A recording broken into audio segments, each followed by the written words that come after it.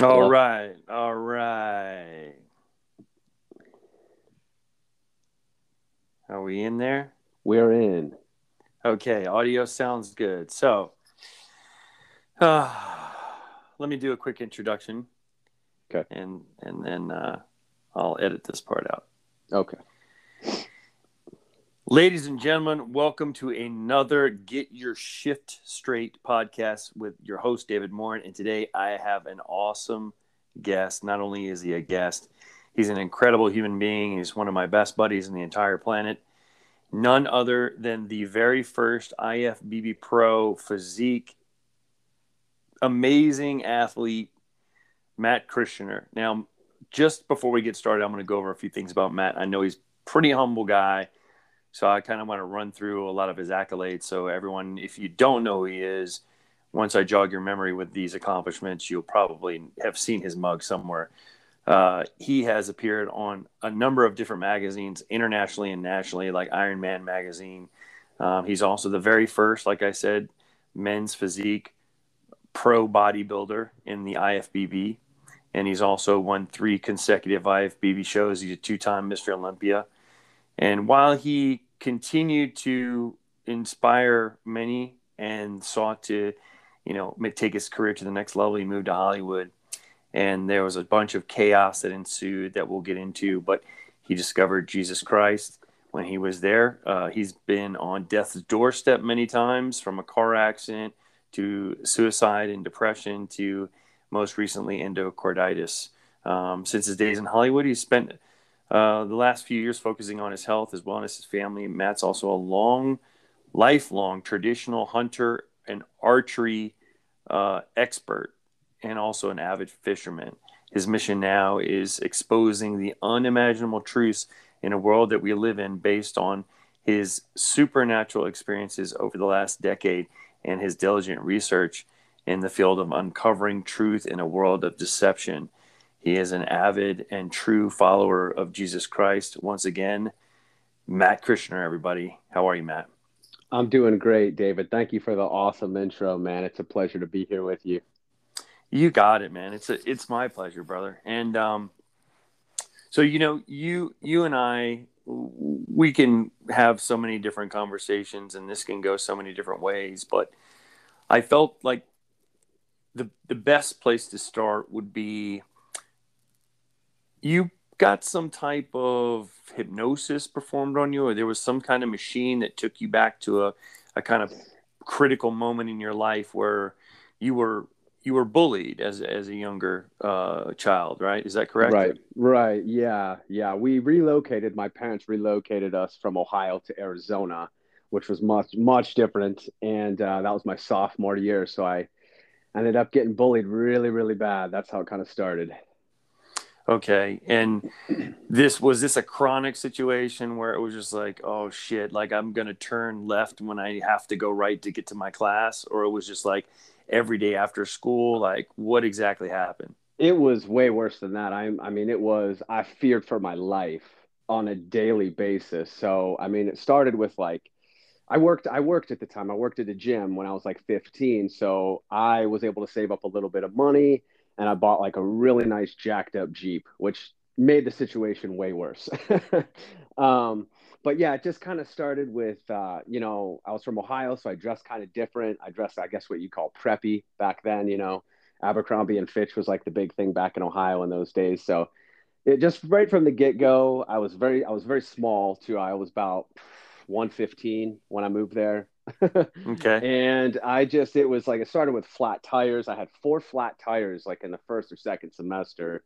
And then I had somebody put chocolate on my seats. Of course, I'm in Arizona, so it like melted all over my seat. Started Mm. with that, and then it went to physical violence where one night I got hit in the back of the head with a beer bottle, and then I hit a rock and was bleeding everywhere. I had another one where a guy sucker punched me, tapped me on the shoulder, sucker punched me at school, busted me wide open. I had to go get my face glued and stapled back together and all that. And it just kept escalating and escalating all the way until the point where, I had guys waiting with baseball bats for me to come out the back door at work and trying to Whoa. run me off the road. So it really was traumatizing because I just didn't have anybody there, and the school wasn't doing anything. It was a small town, so the cops, they were kind of in with the football coaches and with the principal. So it was literally, I just felt all alone and just had no help at all defending Mm. myself. Were you in a position where you were kind of standing your ground, or was it just always just like, God, these guys are just gonna punk me down again, and I just need to take it and fucking deal with it? It was just kind of a gradual, it started at one point and it just went to an extreme. So that's how my reaction kind of was. At first, I was just kind of like, hey, I'm the new guy. And, you're messing with my property, my Jeep, and hey, that's not cool. But then it just kept escalating and escalating. And there were just so many guys that hated me. And that was the whole reason I was trying to figure out the whole time. Why do these guys hate me so much? Because in Ohio, I hung out with all these type of guys, but out here Mm. they absolutely hate me. And it basically got to the point to where, yeah, it kind of, I was involved in the car accident too while I was in high school, while all this was going on, and Mm. that never really stopped. But I do remember, just like something out of a movie, my senior year, I had reached my breaking point, and long story short, like I said, just like a movie, got the whole circle of people out in the parking lot, and I just lost. I just was like, fine, you want to go? Like I've had it, and I stepped out of my Jeep up to this guy, and I was probably 5'6", well, my senior year was probably 5'8", 140 maybe, something like that. And I stepped up to this guy that was a grown man. He was like 6'2", 225, the star quarterback, and I just said, let's go, bro. I'm done with this. Like, I didn't care if I got my ass beat because I already had a million times. I was just like, I'm done with this. And then, wouldn't you believe it? That's where it ended, because he did not want to fight me. And I was just like, yo, like, then you just need to shut your mouth, along those lines and stuff like that. But that's kind of where it finally ended. And that was right at the end of my senior year. So you're talking when you moved from Ohio to Arizona, you said, right? Right. What year of high school? This was back in '99, so it was coming into my sophomore year of high Okay, so school. Hmm. sophomore, junior, and senior year for 3 years, probably the most important socialization time in your life when you're like meeting girls and trying to have Right, friends. right. These guys just had this vendetta against this outsider who is probably like a lot of the girls were talking about, because you're a handsome guy, so they were probably like, oh, this guy. Well, yeah, I mean, some of the guys weren't very smart, so they would like rile up. Like, it was a lot of the football team and stuff like that, but they would get certain guys that had half a brain all riled up and just tell them all this stuff, and then those were the guys that would come and beat me down or whatever. But it was such a difference from Ohio, because in Ohio I had three older sisters. They were all prom queens and homecoming queens. And my freshman year, I had it made. I knew all the teachers. I had friends that were seniors, like, and it was just such a just overnight change to being like, having fun as a teenager and just like not worrying about those types of things. And I was thinking about, well, what college will I go to, and back in Ohio. And then when I came out here, it was just like, man, it was Twilight Zone. And the last thing I thought about was my education and like, what college am I going to go to? It was literally, I didn't think I was going to make it through high school.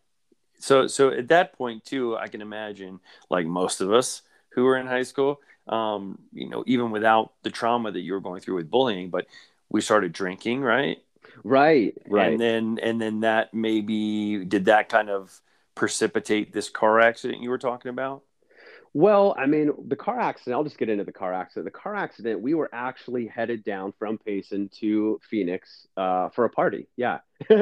But none of us we had a whole bag in this book bag full of beer and alcohol and all that kind of stuff. And nobody was drinking while we were driving or anything like that. We were in an old Chevy pickup, and it didn't have a tailgate. That was the thing. It had no tailgate. So we had all of our bags, our duffel bags, in the back of this truck. And us being young and, not knowing better, we just kept looking back to make sure our bags were there, and they never even moved. But we kept looking back to see if they were still there. And we all three looked back together at the bags. And then the next second we looked forward. The driver, my buddy at the time, was on the guardrail, and the cops estimated our speed between 75 and 85. And he overcorrected and we hit a 3 foot rock that basically launched us, and we rolled the truck 3.5 times. Mm. The driver and the passenger, it was a bench seat. I was in the middle. They both had seatbelts on. So, by miracle, I think Tony had a broken nose, hit on the steering wheel. And my other buddy, Blake, his ankles were all swollen and stuff like that. But I didn't have a seatbelt on. So I literally just bounced around like a BB in a tin can. Mm. And I can still remember to this day, my knee just caved in the whole dash. And that's where most of the trauma to my hip, originated from. And I couldn't even get out of the truck. It zipped my head wide open on the top. I had a big zipper right on the top of my skull. So I had blood all over my eyes. I couldn't see. I couldn't get out of the truck. They dragged me out of the truck, and they landed a helicopter right in the middle of the road and got me down to Scottsdale Osborne. They said, you only have so much time before you bleed out inside and all that kind of stuff. So my life was on the line, but they saved my life, and they ended up saving my leg. And that's pretty much what happened there. So where in this did Matt Christianer say, okay, I'm gonna start working out? So I had this. Well, I started working out when I was getting bullied, because my neighbor, when I first moved to Payson, my neighbor at the time was like 32 years old and just jacked. I mean, just shredded, right? And I was just like, man, I want to look like that. And he got me a job at the gym, so I started working there.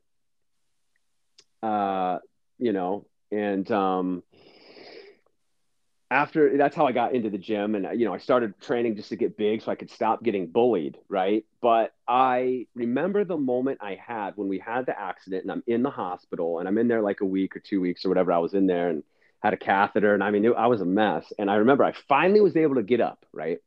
And this is 2 years after I started lifting. And I remember this moment when I looked in the mirror, and I I saw my body, and I thought, it almost brought tears to my eyes. Then it almost brings tears to my eyes now. And I just remember looking in the mirror and seeing my chest and my arms, and just thinking, you know what? Look how far I've come in 2 years. I'm not going to stop. Like, I'm like, that's where I really, it was just like a real calling to me, where I was like, wow, look what, there were no other distractions. It was like, I'm happy to be alive. And wow, look what I've done in 2 years to my body, just from working out, just from the discipline, just from eating right. It just amazed me. And I Yeah. knew that I wanted to take it further. I just had a very long road of recovery, especially to bring my wheels up, to bring my legs up to par with the rest of my upper body.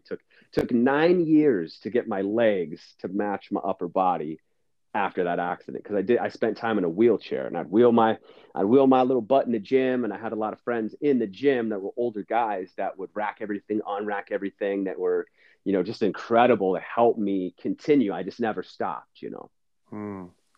Yeah. So in this journey, and you realizing, wow, like the amount of result from this self control, I bet you it just felt like a drug. Like this was your only way out of this. I'm in this new town. I had it made in my other town. Everybody knew me. It was kind of like on easy street, and then all of a sudden I'm in no man's land. And not only that, like I'm being disrespected in the most, I guess, the worst way a young man could be. And then of course the accident, and you're like, okay, this is my lifeline out of this situation. I gotta figure out a way to be the strongest man I can be. So when you started going down this road, which came first? Was it like the bodybuilding, or was it like modeling, or did they both come together?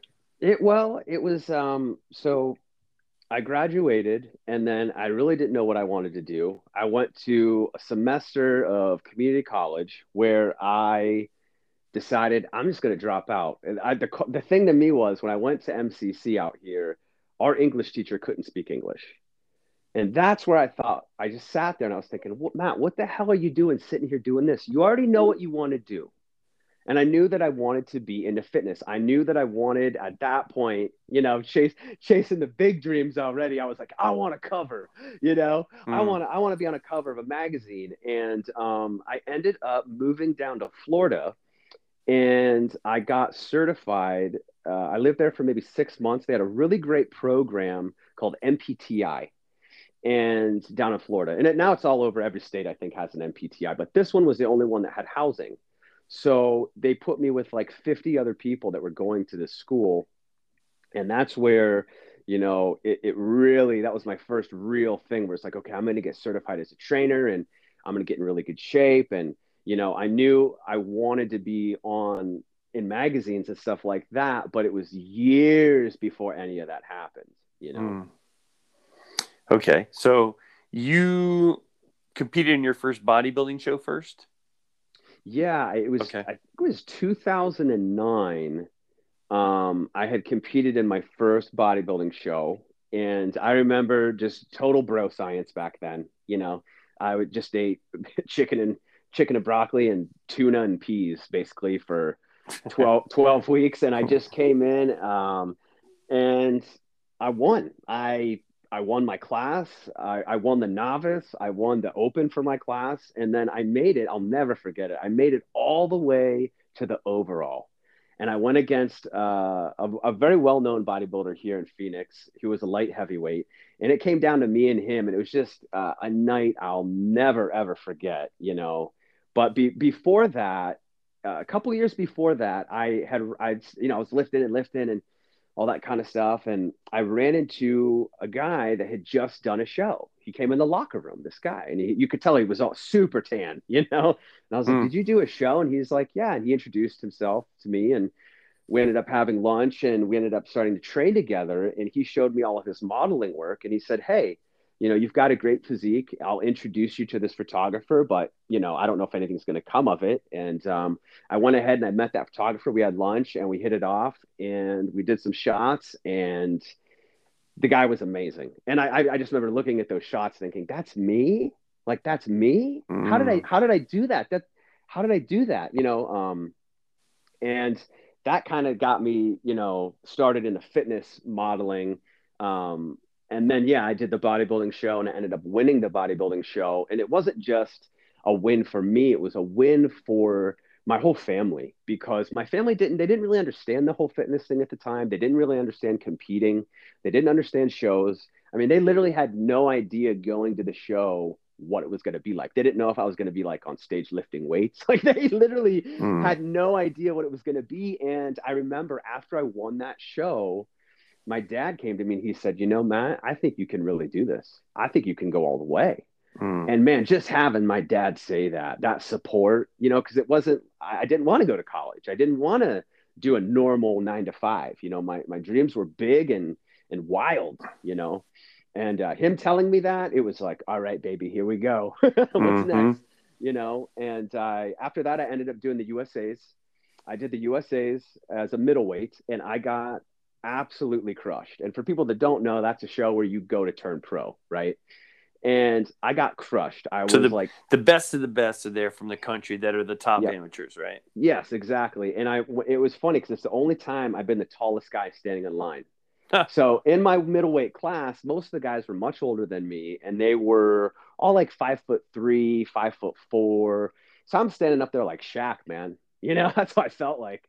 And I looked so skinny compared to them. I ended up not placing. I was absolutely devastated because I had lived like a hobbit for an entire year to get ready for that show. I had put on like 20 pounds, and I just was crushed. But that's where the big crossroads for me was at that show, crying my butt off at 2 in the morning at Denny's in Vegas, right? Like, I worked so hard. How could nothing happen? But what happened was two things. I had two handfuls of business cards from photographers and Mm. sponsors, and everybody telling me it doesn't matter where you place, you're marketable. That's all that matters, Matt. Mm-hmm. And I was still kind of butthurt. But also, what happened is I'm backstage for 2 days. It's a 2 day show, and I'm backstage for 2 days with these guys that are in my class that are older than me, right? And as the first day, everybody just mean mugs everybody. Nobody says a word. The second day, after the prejudging was done, guys start talking, right? And everybody's backstage and they're just talking about basically their juice consumption. I spent 90 grand on gear this year. I'm like, okay. I put an inch on my arms. I mean, I lost my wife and my kids. I don't get to see them anymore. but I put an inch on my arms, right? God, I'm yeah. I'm I'm I'm sitting there having like hot flashes because I'm thinking, what am I doing? I don't want to be like that guy. I don't want to be like that guy. I don't want to be like that guy. What's going on here? And it was that show where I decided, this is even before Men's Physique even came out. I decided, you know what? I'm not going to do what they tell me because the judges told me then, Matt, you have the genetics and you have everything you need to turn pro at this, but you need to get up to like 230, 240. And I'm thinking, man, I think I was what for that class, 176. You know? Jesus. And I'm thinking, I'm not going to destroy my body. My frame is small. I have a small frame. Like I'm never going to carry that weight healthily. It's never going to happen. And then I heard all these horror stories, you know, and it was just that show. The next day, I had my first real shoot that was published, which was for Reps Magazine. If you remember Reps Magazine back in the Yep. day, Yeah, and Robert Reef, right? Robert Robert Reef. Reef, and I Right. remember being at that photo shoot, and I remember thinking, well, the guy who took first isn't here. The guy who took second or third or fourth or fifth, they're not here. Right. But I'm here. And it was from that point, like I said before, Men's Physique came out, that I decided I'm going to be like Frank Zane. That was always my guy that I looked up to. I could identify with his body type and his frame, and I thought, that's what I'm going to do. I'm going to be the best middleweight anyone's ever seen, and I'm going to be marketable. That was Yeah. my plan. Frank Zane was like the only overall Olympia winner that was under 200 pounds, if I'm not mistaken. That's correct. Yeah, and he was well under 200 pounds. Yeah. Yeah. But he's just cut to ribbons. And when we talk about like fitness modeling, we both had our fair share of booking jobs, and I hate to use the word fitness model. Right. It's so limiting and it's It so is. cheap. It's cheesy. To me, you're an ambassador for human potential. It's like, Right. this is how I see myself. It's like, you want to inspire someone else so that they can strive for their maximum potential, and you have to be able to deliver that in a photo or Right. in a quick Right. spread or something. So okay, so that's interesting. Now we're all the way up to the point where like you're booking gigs, you're doing magazines, you get an agent. So like, at what point did you say, okay, I'm going to move to Hollywood? Well, I remember I'd moved around a lot here in Arizona. I mean, I lived in Scottsdale, North Scottsdale, Tempe, Chandler, Mesa, East Mesa, you name it, Gilbert. I moved around a lot, and things were going well, and I had multiple sponsors already at the time, but I just remember having a moment at my buddy's. I was staying with a buddy, and I just thought, you know what? If I gotta move one more time, I'm moving to Hollywood. And I picked up the phone and I called this guy Shaka that I met one time at a show or a Fit Expo. And I was like, hey man, I know you live out there. And me and him hit it off. And I was like, could I come stay with you? And he's like, for $500, you can have the couch. It was within that week. I packed my two-seater with everything I owned, which wasn't much. And I moved out there and I started sleeping on his couch. And that's kind of up to North Hollywood, originally up to North Hollywood. And then later on, a year later, I moved to West Hollywood. But that's kind of how it all started as far as me getting there. I just thought, at the time, I think I was 27 or 28. And I Mm-hmm. just thought, if I don't do this now, I'm going to regret it the rest of my life. And I don't want to live my life with regrets. So what have I got to lose? Let's just go out there and sleep on a couch and just make it happen. Right. Yeah, what a big risk. Like, most people are afraid to, you grow up in your small town and you think about all these prom kings and prom queens, and they all just go to Hollywood for their big dreams, and they work a part-time job so they can go to these castings. And Right. it's like there's not enough bandwidth to support all of these people's dreams of making it No, in Hollywood, right? no, it's But very competitive. It's very obviously very competitive, and people are willing to do anything yeah. to get that spot. Yeah. So you found yourself like kind of bumping against that, will you do anything, right? Yeah, I mean, in a lot of ways, that's kind of what really put the nail in the coffin, I would say, with the competing. Um, that's kind of what put the nail in the coffin. I got long stories. There's a couple stories that go into this, but I had won, I think I had already won, I already turned pro and I won the first pro show they had. I won that. I was up in Sacramento. And I had won, I think another pro show. So it was my third pro win is when this happened, but I came back from prejudging. My whole family came out to California. We went to lunch and I came back from prejudging and the promoter of one of the big shows in Southern California and the head judge, they pulled me aside and they pulled me in a private room and they were livid with me and I couldn't really figure out why. I was like, why are they so pissed at me, And while I was in Hollywood, another Christian brother, James Ellis, had reached out to me and he said, "Hey, I want to do a DVD series. Will you do this with me?" And there was actually no money involved at all. I just did it for him, and he put me on the cover of the DVD, IFBB Pro Champion Matt Christianer. So I never really thought twice about it. And they pulled me in that room and they were like, "What are you doing? We saw you on this DVD." And I'm like, "Whoa!" And it was simply because at the time James Ellis was the WBFF world. He had won the whole thing the year Right. before, and they were just so livid that I had worked with someone that wasn't in the IFBB, which was an eye-opening thing to me because, like I said, he's my Christian brother. There was no money involved. We just did it, and but they told me there on the spot in that room, they said, "Matt, you're going to win today because no one's even close to you. But this will be the last show you ever win." And I did many, many, many, many, many shows after that. And not only did I never win another show, I never placed in another show. Hmm. I wouldn't even make the top 15 in the show after that.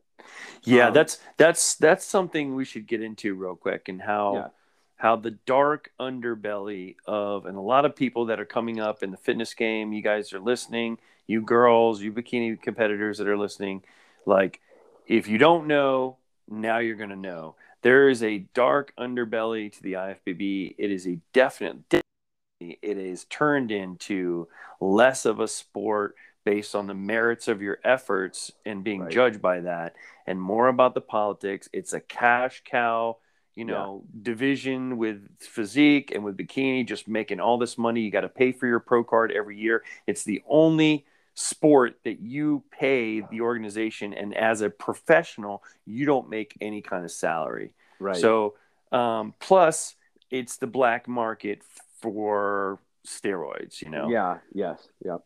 It's So there's so many people that get into this and they go, "Look, I just want to look great," and then someone says, "Well, let me coach you."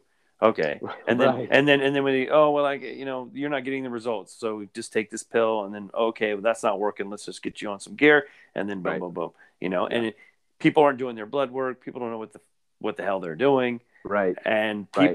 people, as we've seen in the past 2 years, you've seen several. Well, you had Mr. Olympia, Sean Roden, die. Yes, yep, yep, yep. You've had who was the Redcon athlete. There are a couple of Redcon top Yeah, athletes have all died. yes, yep, It's yep, it's it is something that is the elephant in the room. It's yep. something that the IFBB does not want to take responsibility for, but it's something that every competitor and anybody who's in fitness who has dreams of competing has to listen to someone like yourself so that they can understand the truth of what they're into before they get in over their head and it's too late. Right. I mean, I don't even know where to start with this. I mean, we could talk about this for a day straight. The dark, like you're saying, it's a dark. It can be a very, very dark industry, a very dark underbelly, like you said, and very corrupt. Very, just like everything else in this world, it's Yeah. extremely corrupt. And you're also talking about, whether you want to call it a sport or an art or whatever it is, it's subjective. The judging is subjective. It's not like me and you, David, we go on a track and we run 100 meters.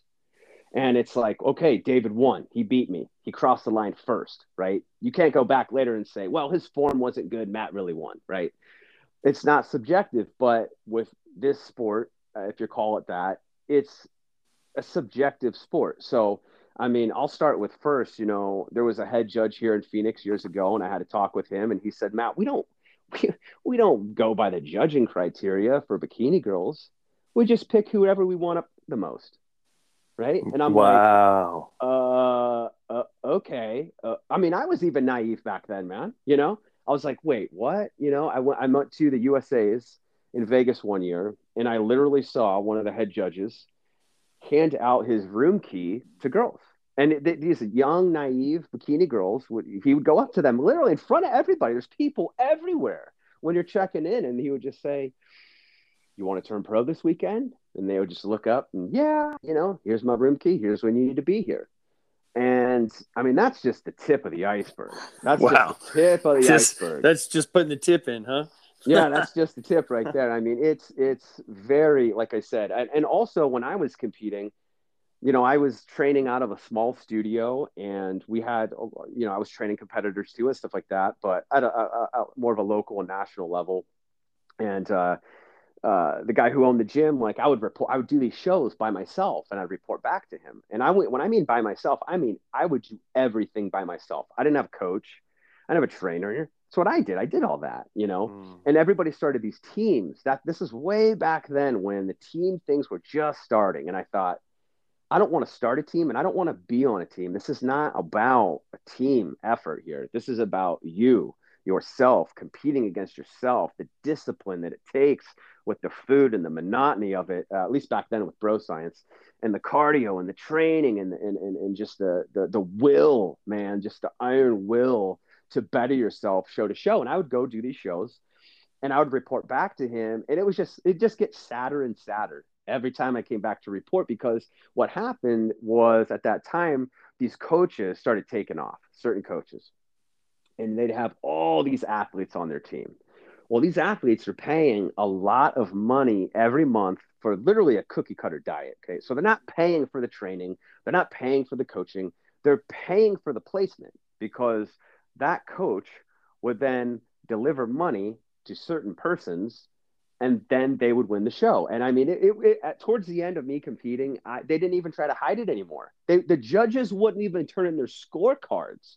You would just have the coach, you know, and then the promoter, and then the promoter would hand a piece of paper to the MC. So they just had judges there basically just for show, you know. Right. It was just, and not only that, I'll even go a bit further here. You know, the president of the IFBB, you know, he's been doing this for 40 years. Okay. So he's an elderly gentleman at this point. Well, he has a son, and his son happens to own a photography and management company. So if you're signed to that, that's what I noticed back then. I was like, why are all these specific people always winning? Even if you see other athletes that are better on stage. Well, that's because they were literally with the president's son of the entire IFBB. And there were certain guys that got signed, and I decided I didn't want to be signed back then, because I knew that they were, you know, a lot of times tricking these girls. They would take them, you know, all these shows were at big hotels and stuff like that, and they would take these girls up in the hotels, and they would get them to do more and more and more, if you know what I mean. And then they would use that content for other websites that they've run that are basically softcore porn websites. There you go. So it was opportunity to collect smut and monetize these well-conditioned, beautiful girls, and at the same time incentivize their cooperation in return for turning them pro. Right. I mean, you're basically selling your soul for a plastic trophy. Got it. And I didn't want to. I knew I didn't want to be any part of that. It's just too dark for me. Even though, you know, they didn't ask me to shoot and do anything like that ever. I'm a guy, but you know, I was like, man, that's just so dark and nasty. And, you know, I know 3 guys very well to this day that signed with them. And those are the guys that have a few million followers, and they're doing quite well in certain areas. But I just remember saying to people, you know what? I sleep really good at night. Yes. Yeah. So you qualified for the Olympia twice, and I remember that's the pinnacle in the sport. I mean, that's like the top level. And so you made it to the top. You were competing with the top, with the best of the best from around the world. So if there's anybody qualified to talk about the reality of what you just discussed, it would be you. And it's Right. such a surprise when you're rubbing elbows with the best of the best, and you realize, hey, it's not even about the best being the best. No. It's about all these other variables that had nothing to do with the fact that you're at the gym doing cardio at Right. 1 o'clock in the morning, and Right. that Right. you don't have a social life, and you Well, don't have a girlfriend, and you have to take, certain supplements that compromise you. You got to do all this extra stuff. So right. when you and I met, we were both cast in the documentary, the docudrama, The Perfect Physique. And I met you out front of the Las Vegas Athletic Club, right? Right. Right. Yep. Yeah. And that's when we both kind of said, hey, like, we're both believers. We both believe in Jesus Christ. And we Right. both kind of we were like, and I was the same way. I would walk through like the Olympia convention hall and stuff where the exhibitors and stuff and all these meatheads walking around. I'm like, man, this is just a convention for assholes. It really is. And, I just want to touch on one more thing, because I think this would Sure. really blow people's minds here. When I was competing for the first Olympias, I was still dealing with all these hip problems, right? Yeah, right. I went to a doctor 6 weeks. And like you said, the Olympia is the Super Bowl for us. I mean, I remember being 15, reading Arnold's encyclopedia, being like, I'm going to be in the Olympia someday. And then all of a sudden, I'm 6 weeks out from the Olympia. That's crazy, right? And I remember, my hip was so bad. I went to 3 different doctors, and they all told me, you're not going to be able to compete, and you need to get a hip replacement. You need to get this fixed. I remember specifically the older doctor I had. He looked like Santa. And he said to me, he goes, you see this, son? I said, yeah. He goes, you got a blizzard in your hip. And I'm like, a blizzard? And he's like, that's all arthritis. And I was like, that's why my hip hurts so bad. It's arthritis. I never connected the two because I was so young. And, I just remember training for that first Olympia, thinking in tears. Every day I was in tears because I'm not even supposed to be training. And it was like a knife in my hip every step on that stair climber, right? And I just remember thinking, man, there's guys that don't have injuries and they're just breezing through their cardio. So I gotta be tough, man. I gotta push it, And I'll never forget, I was on the leg press in West Hollywood in LA Fitness when I got a phone call 3 weeks out from the Olympia, and they told me who was going to win the Olympia. So Wow. I knew 3 weeks out that no matter what I did, even if I came in at 0% body fat and I peeled the skin off my body like in Predator, I can't win. They already picked who's going to win that first Olympia. It was pre-decided way in advance. And I remember just being so disappointed, because I still had that thought inside me that, no, man, you got to be the best. If you're the best, if no one's even close to you, if you're the best, you can still win. Well, if you go in absolutely peeled, they'll just start, and you're not supposed to win. And somebody else that has a different sponsor, sponsors play a big part in this too, on who wins and who's coaching who. It was just very disappointing to know ahead of time who was going to win. And that's when it really set in, like, man, this is just not what I thought. But you're in the midst of it. I've been training at that point since I was 15. So you've got almost 2 decades already, or over a decade wrapped in it. And I just remember being so disappointed in everything, and just like, wow, like, I'm going to go do the show and we already know who's going to win. And that's who won the show. Yeah. So then there we were kind of like, the reality set in, because we did a photo shoot with the winner of that Olympia, which was Jeremy Buendia. Well, this was the year before. Okay. So this was Mark Anthony. But Mark Anthony. Okay. Yeah. So you had, and then the following year, you competed again at the highest level, and then the results again were somewhat predetermined. It was kind of the same thing. It was me, Steve Cook, and Jeremy were predicted to go 1, 2, and 3 in any order. And I ended up I think I took 13th. I think Steve took like maybe 7th or something like that. He wasn't in the top 3. I know that much, but the guys that were signed with the the management group that basically owns the IFBB. Those were your three top guys. Right Okay. And then that's day we all got together, and then we all had this great opportunity, right? We had this kind of right, like, there were these fitness guys, which I was kind of in that kind of group. I wasn't really a competitor, although I did compete a few times right, before they were masters. I was like 37 my first show. It was so over the hill. right. But so then we were there, and we were all, there was this buzz, we were thinking, oh man, like Greg's going to be in this. We got TJ. We've got all Right. these IFBB superstars. We've got Sadiq. We've got you. I It's mean, like, yeah, I got Buendia, and look at I'm Buendia. you got Buendia, and like I said before, like when we did the 1, 2, 3 at that Olympia, Buendia won that show, and he should have won that show. Sure, I just wanted to sure, put that out there. sure, But 100%. Yeah, yeah, yeah. And dude, I've got the utmost respect for all those guys. I mean, so do I. all the politics aside, like Right, right. those guys have worked hard. There's no doubt they've worked hard to get where they are today. So that's, Very true. Yep. yeah. So no one can take that. But, we also don't want to deny the reality of the situation of influence that's intertwined in the business dealings of how this thing actually works. Right. It ain't just who shows up the best No, wins. and it's not just at a national. It's not just at a pro level. It's at the whole pro level. It's at the whole national level, and it's Mm, at the local level. yeah.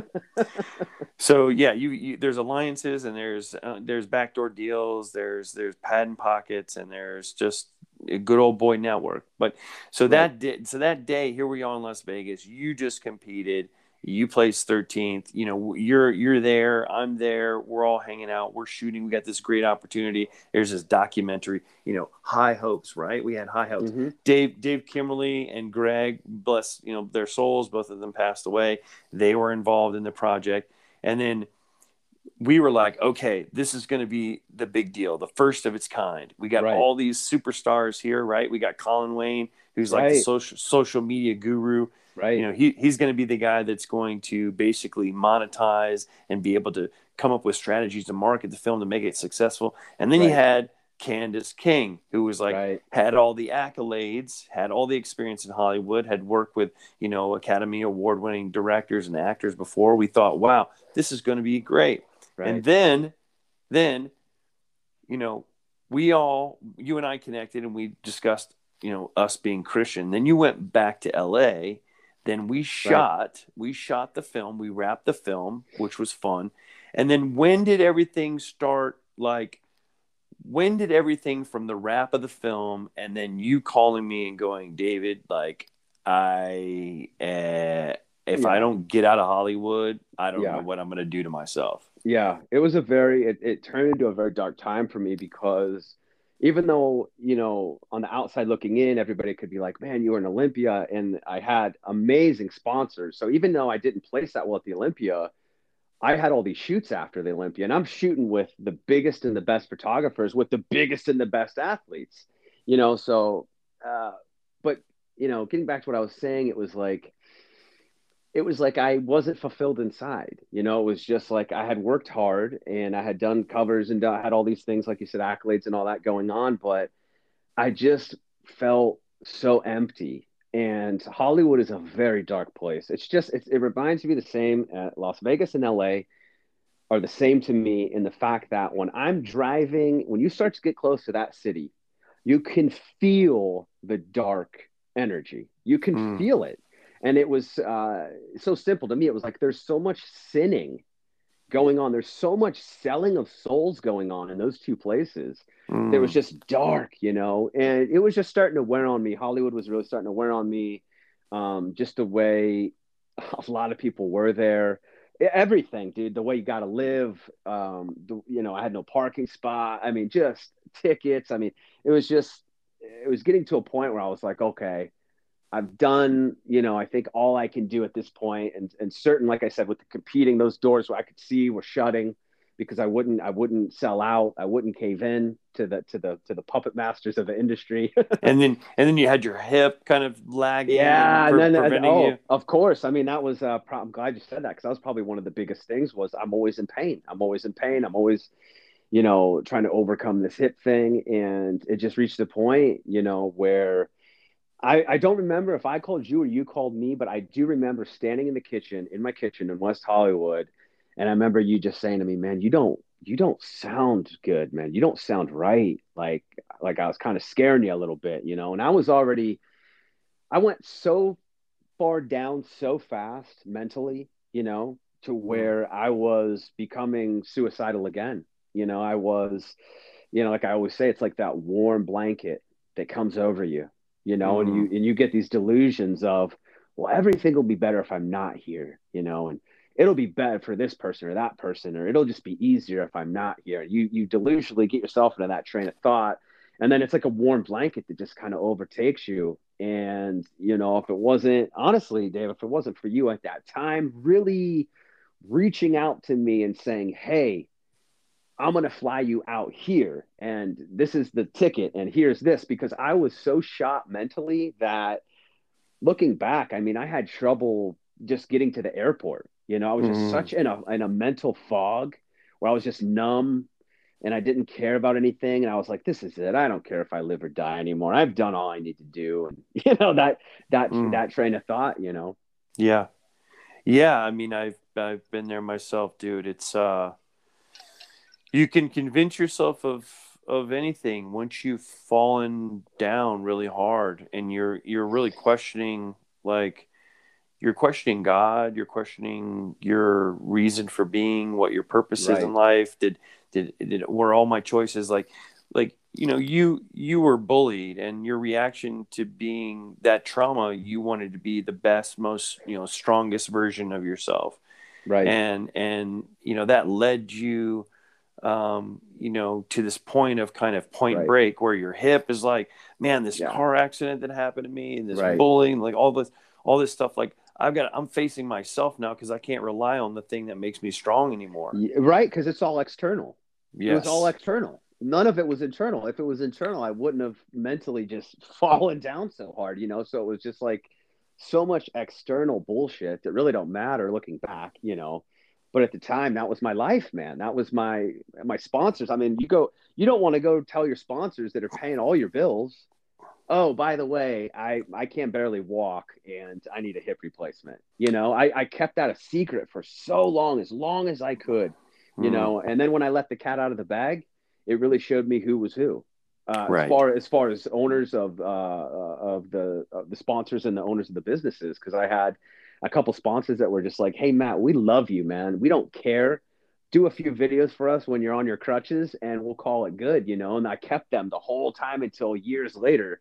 Whereas other sponsors were like, "Yo, peace, we got a new guy that's young, you know, Right. doesn't have all these problems." So, Yeah. yeah, I mean, yeah, you can understand both ways, right? It's a dog eat dog world. I mean, it is. some people you're fortunate enough to create relationships with, where the fitness journey is really about overcoming adversity and adapting to pain. Like strength, for me, the definition of strength, and Phil Dariu, who is the MMA trainer of champions, he's the head strength and conditioning coach for Dustin Poirier. Hmm. His big thing is strength is management of pain. Right, And like, you as a man in your life have endured so much pain that I can confidently say you're one of the strongest, mentally strongest people that I know. And it hasn't always been that way, because there's been moments where you've doubted that because things have been taken from you. And right. dude, when you're in front of the mirror and you're an Olympian and you're shredded to the bone and you're on the cover of Iron Man magazine and everyone's commenting on you, you look great, man. You're awesome. You're my inspiration. And then all of a sudden you look in the mirror and you're not that guy, and you don't Right, feel that way about yourself right, anymore.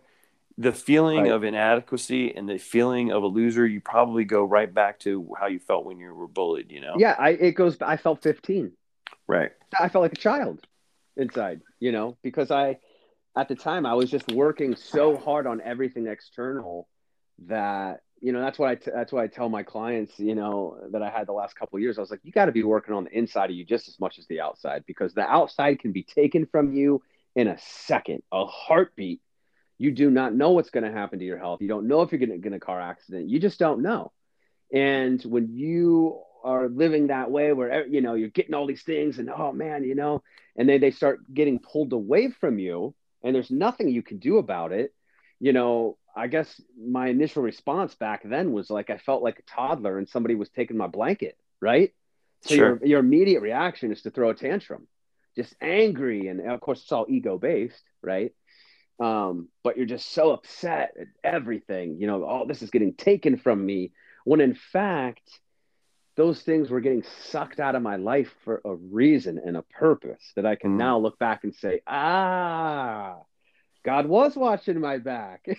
Right. you know? Yeah. So this was where there was kind of a reemergence in your understanding of how your intuitive sense as a hunter, like your dad, from what you told me, like he taught you how to like, skin an animal and to hunt and to know, like, there's a certain process in, like, with nature. You got to give something to get something. Like when you're out there for hours. You got to give all this time and all this patience, all this Yes. effort to hopefully get the reward of a kill.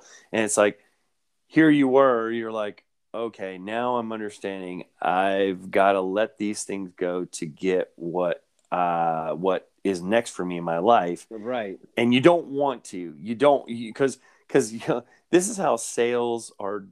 People are sold every single day because the fear of loss Right. is greater than the anticipation of gain, Right. because people have something and they think once you take that from them, then it makes them less of what they are, when it never defined them in the first place. Right. And so now you're on a plane and you're heading to me, and Right. I'm telling you, you're going to do some crazy jungle juice, right, with this Right. shaman guy. And Right. what were you thinking when you're on the plane, like flying to Miami? Like, we had only briefly hung out, like you knew me as your Christian brother, and then Right. we did the film together, and Right. we hung hard, like, during the Right. film. Right. We did. But so you're flying out to me, to Miami, and I'm this crazy guy who's like, yeah, dude, come on, we're gonna do ayahuasca together. What's the deal? Right. Let's go. What were you thinking? I remember thinking I had no fear. I had no fear with it because I was in this place where I didn't care if I lived or if I died. I Right. really didn't care at the time. It was like, okay, if I live, great. If I die, even better, pretty much at that point. And I just, there was really no fear. It was just, it was like I got down there and it was like I was in such a dark cloud was over me. And, as soon as you picked me up from the airport, and we got to talking and we did that photo shoot together, right? You set up that whole photo shoot for us. We did that photo shoot and it was just Mm-hmm. like it just kind of broke my spirits in a good way. It was like, wow, okay, and this is great. Like I'm doing a shoot with David and man, this is which ended up getting published later and was amazing, right? Yeah. Do you um remember? Will you remember in South Beach that we were walking along the boardwalk, and there was a guy there with like a Bible and like a Bible shirt, and he was reading verses or something? You remember that? I don't recall that, but I do. I remember silly things from that. I remember eating that fish. I remember eating that fish with it back then. I had never eaten a fish like that where it was just the whole thing, Right. Right. But I remember the shoot. I just remember like not realizing really until I look back now that it was like that cloud was like starting to lift to get me in a place where I could be open to, the ayahuasca experience. You know what I mean? I didn't have that dark cloud right over me. It was just kind of like, okay, kind of back to the real world a little bit, right? I was kind of Mm-hmm. holed up there by myself in West Hollywood for a little bit, be in a very dark place. And it's kind of like, hey, man, the sun's out here a little bit, and this is pretty cool and, stuff like that. And I really didn't know what to expect. I just knew that we had spoken about it, and about one of the most important things about doing the ayahuasca was setting your intentions before you go in. And Mm-hmm. I just remember repeating over and over, I want to be healed. I want to be healed from all these traumas because it took me years to figure out that the trauma I endured in high school is the reason why in my 20s I kind of hated myself. I was kind of a self-hater, and Mm. I got suicidal back then, years, before before the ayahuasca. Right. You're not good enough, Matt. You're not good enough, Matt. You're not good Right, enough. You got to be better. You got right, to be better, right? right. And that all stemmed from the trauma I had endured at those key ages in high school. Mm. And that's all I wanted. I just wanted to be healed. I just want to be healed. I don't want to carry this around with me anymore. Yeah. So there we were, and we had a very cool group of people. Yes, we did. We actually had the late Greg Plitt that he participated in the ceremony with us 1 month before he was hit by a train and passed. Right. We had our friend Renzo. We had Jace from Right. Dhammatized Nutrition that Yeah, was yeah. there. Right. Yep. We had quite a group of people there, and boy, we had an interesting night, right? Many Yes, we did. people reacted very strangely to ayahuasca. We had a young Yes. girl in the ceremony who was just, very prematurely acting as if she was having hallucinations. And Right. she was screaming on the floor, like, oh God, I love you, God, I love you, God. Maybe 5 minutes after she drinks the ayahuasca. Oh yeah, it was pretty Yeah. fast. Yeah. And Yeah. so but then during the experience, as the medicine started to take kind of its effect on us, we discussed this recently, Right. how there was the presence of the collective consciousness, and it was like the shaman was aware that every single one in the room was metabolizing the active ingredients at the exact same moment. So Right. he knew when that altered state, when the spirit, which is ayahuasca, was in the room among us. And he was Right. saying, yeah. So then, like, try to recap, just if you can. I know it's an ineffable kind of thing. It's not. Yeah. Ayahuasca is something that's like, it's often spoken of, but seldom experienced, right? It's Right. it's one of those things where you just try your best. So give it a shot. Yeah. So I mean, it's very well said, because to me, it's like a dream. When you have a dream and you wake up, in the very beginning, you remember a lot of the dream, but as the day goes on, you can only retain like 10% of the dream, right? Mm, So to me, it's kind of the same thing where, well, I'll just get to it. So I remember very early on, in the very beginning, him saying, some people are going to, what's the proper term here? I'm looking for, vomit, but purge, right? right. Some of you are going to purge and some of you aren't. So we do the drink, and I go sit back down, and I remember him saying, if you feel like you have to throw up, try to hold it for like 15 minutes to really let it settle. And gosh, I remember being like 5, 10 minutes in, looking at the clock, and I just started salivating, man. I was like, oh my God, I got to throw up so bad. So I held it as long as I could. And then, I started vomiting and vomiting and vomiting. And it wasn't like normal vomiting. It felt like stuff was being pulled out of my bones. It was painful, it Mm, was painful. And I just remember like writhing around on the ground like an animal, mm, and just pain and puking and puking and puking. And then I just remember going inside. I remember at one point I went inside and I was looking at my strands of DNA at a microscopic level, and I saw all these snakes merging with my DNA. And I am freaking out. I am freaking out. You're conscious, you're trying to understand what's going on, but you can't. You don't know what's up and down and in and out, and your consciousness is here and it's there. And I just remember fighting it and fighting it. And I was like, don't let this overtake you. And I fought it. It's like I never quit, but it overtook me. And as soon as those snakes merged with my DNA, like I said, at a microscopic level, I'm seeing this inside my body. This peace came over me. And immediately I'm shot like a cannon to this far out, just dark place, right? But I was so at peace, and I felt so calm and loved, and I felt like I was in a womb, basically. I was just like, mm, I'm home. And then I'm shot to another place, which we talked about, where my idea of hell is there are different layers, there's different levels of hell. And where I was, I knew it wasn't the lowest level of hell. I knew there were levels that went deeper, but I remember just standing there seeing a lake of fire as far as my I didn't even have physical eyes because I don't, I wasn't really there. But as far as my eyes could see, I'm just seeing this lake of fire with smoke coming out of it and just people being tormented.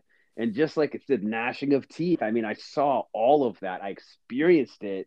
It was so real. And the other thing that I learned by doing the ayahuasca was time didn't exist. I knew there was eternity. I knew where I was hell, a place in hell, and that it never ended because all these people were here, in this lake of fire, just screaming and tormented, and I just knew that it was forever. And like, that's something that you can't wrap your head around when you come back to reality, right?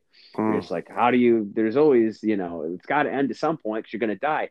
But it's like, death of the ego. So in a lot of ways you do die, and I also remember the experience where I blacked out, right? I blacked out, I hit my head. And part about that better than I do because I blacked out and hit my head. Sure. But after that, I remember waking up. I had vomit everywhere. I had vomit in my ears and my hair. I didn't know what happened. And the shaman, was rushing towards me and telling everybody to get back. And then he had his assistant there. And, he was telling me, Matt, you got to let go. You got to die. You got to surrender. You got to let go. And as soon as I did that, I just remember making a real loud noise, like and laying back down. And then him from across the room, later on, across the room, he's telling me telepathically by my name, he's saying, Matt, those thoughts you get sometimes, or those, the voices or this, whatever you're thinking, he's like, that's not coming from you. That's not your true self. That's not you.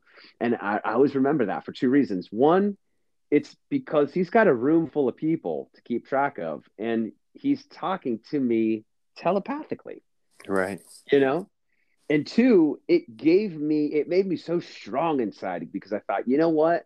Those bad thoughts I get, like I had in Hollywood before I left, right? Those weren't my thoughts.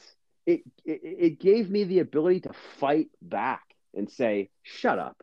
I'm not going to listen to you. That's not my true self talking to me. I know that. That is a critical thing that anyone who suffers from depression or suicidal thoughts or mental health issues, that if you're listening right now and you've been depressed, you're going through a breakup, or some aspect of your life is out of control and you feel like you're dying, you have to understand that when you're thinking these thoughts of taking your life, this is your way of telling yourself that there's a part of you that was once connected to this thing, whether it's a career or a girl or a guy or whatever it is, right? That it is dying, but it's just a piece of you. It's not you, right? And you're just witnessing yourself go through basically the discarding of the energy that was once so much a part of your life.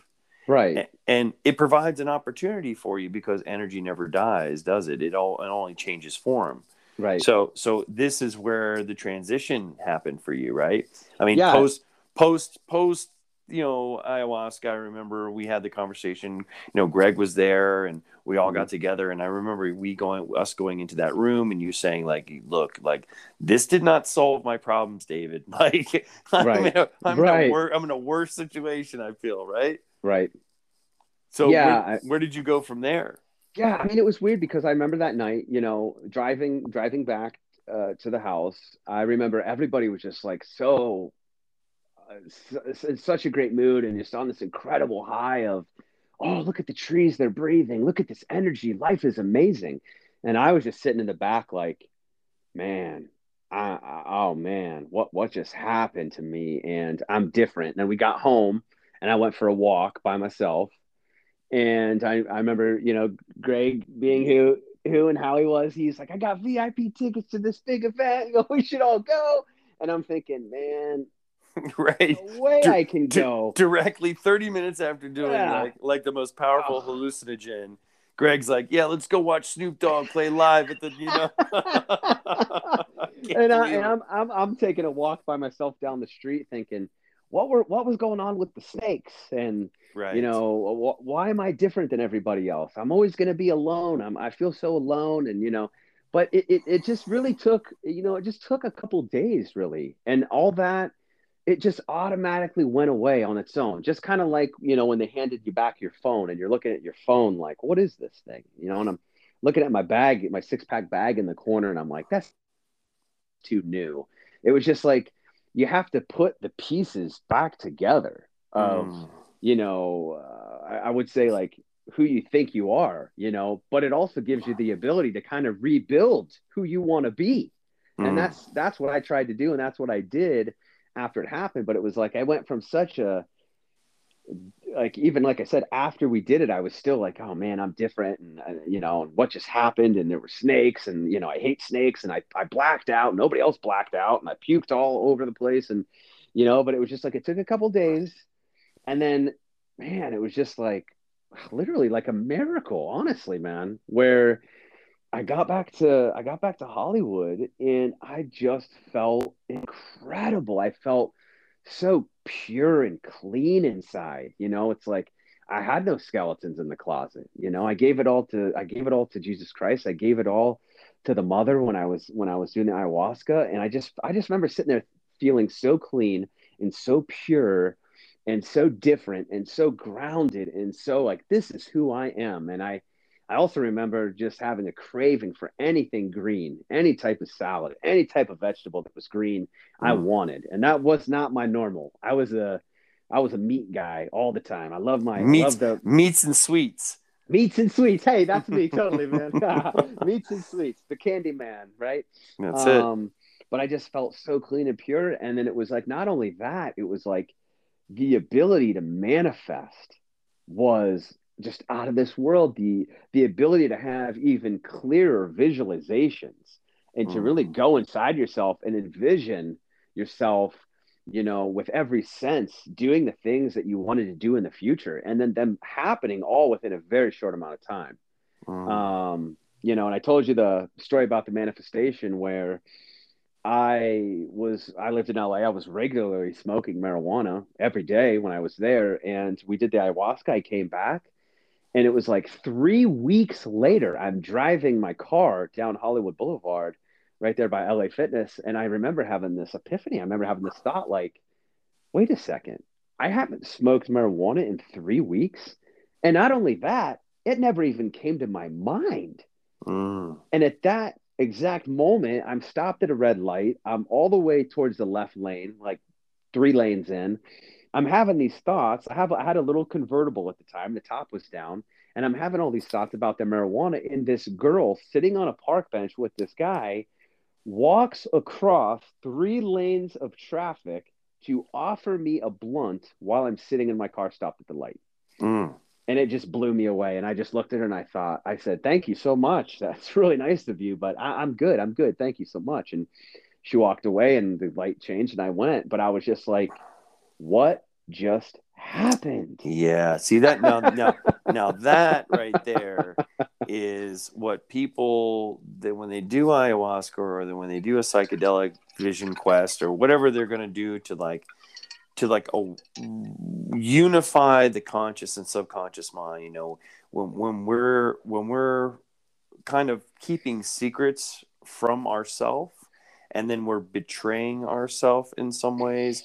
There's this lack of integration between this objective and subjective mind. And when ayahuasca goes in there, she just exposes like all that stuff that Right, you're repressing, right, and right. all that funny storyline you've been telling yourself about who you think you are. All that stuff just gets exposed, Yeah, and then you reintegrate as a whole person. And then what happens is your mind becomes much more powerful at connecting with other people's minds. And right, then that moment when you just asked for it in the deepest sense, like your subconscious mind became like your conscious mind became aware of your subconscious, like, hey, I haven't even smoked weed. And then boom, it's like you asked for that right, right there. right. Yeah. And I think it's important too, to mention, after I did the ayahuasca, to me, it was like like I said, I felt pure and clean inside. It was like I got a clean slate, right? Yes. But you have to work at it. You know, Yeah. I remember you telling me specifically, like, not that there's like a timeline of days or anything, but it was kind of like, it takes so many days to form a new habit, right? So it was kind of like, instead of doing some of the other things I was doing with my free time, I remember I started hiking. I would train in the morning, I would train at night, and then I started doing hikes in the middle of the day up, was it Runyon Canyon Mm-hmm. that we used to go to all the time. Mm-hmm. Um, but it was like, you had to kind of, it gave you a clean slate, but it gave you the ability to like start fresh and, introduce new, better things in your life instead of just going back to everything, from the past. And, I remember too, when I came back, I was seeing a therapist. I had been seeing different therapists for over a decade already. And, they had me on every prescription pill under the sun, you name it. You name it, I was on it. I was on 3,600 milligrams of lithium a day, year after year, back in my 20s. And I, Mm-hmm. I remember calling my therapist, and I was just doing amazing. And she was scared. I mean, she was scared. She was like, Matt, you don't sound good. You sound manic, and she's like, why didn't you tell me you were going to go do this? You didn't tell me, da, da, da, da, da, da, da, da. And I said, listen, I'll talk to you once a week until I convince you that this is me. This is actually the real me, right? Yes. And man, it was probably like maybe 5 or 6 weeks where I was just always at that consistent, just positive, just spiritually positive, everything, just the energy coming off me, into where Mm. she just like taken back, like, wow, you weren't manic. This is just really who you are. And I told her, I said, you got to look into this ayahuasca. You got all these doctors throwing prescriptions down people's throats that are really just calcifying your pineal gland, because that's what's in a lot of the pharmaceutical pills. And here was something that was natural, that was like doing 20 years of talk therapy in a day, basically, right? Right. Yeah. And just And remapping your brain, the right, pathways in your brain right. that control your habits and your compulsions and Yes. impulses. You're just Yes. remapping everything. It just like I remember it was one of the only Christmas, I think it might be the only Christmas I didn't see my family. I stayed in LA, and I remember going to, I forget the grocery store on the corner, but I grocery store, and I had like $46 in my account, man. That's it. Even with all the stuff that I had done, which should be a reminder for people that are trying to get in the fitness industry, that they think they're just going to make millions of dollars by being on a cover. That's not the case. Um, I I spent like 42 out of the $46 I had, and I bought chicken and water and biscuits, and I just went around Hollywood, giving out to there's homeless people everywhere, obviously in Hollywood, and I just remember feeling so good, and not just to give them food and run away, but to just sit with them and talk to them, Mm. depending upon how they were, basically. Because I know some of the people there, I know like the one guy I tried to talk to for a while, and he was having an episode, and I was just like, man, I don't know what to do. I'm not qualified to handle someone.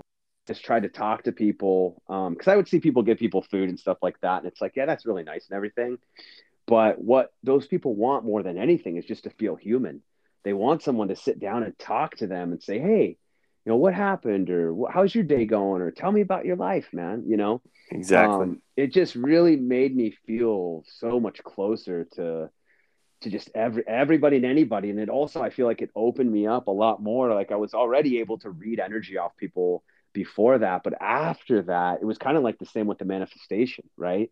It Mm. was like something that you almost had to be careful with, because in LA there's a lot of broken people, and if you like if you're an empath and you let that energy come in, it'll affect you. You know? Well, that's really the Christian in you, and that's really one of the key messages of Christ's mission on the planet is, he, especially if you read like lately I've been reading like Luke, and Jesus entered into this host's home who was providing dinner for him, and this host was some well-to-do individual who had heard Right. that Jesus was this prophetical healer and all this stuff.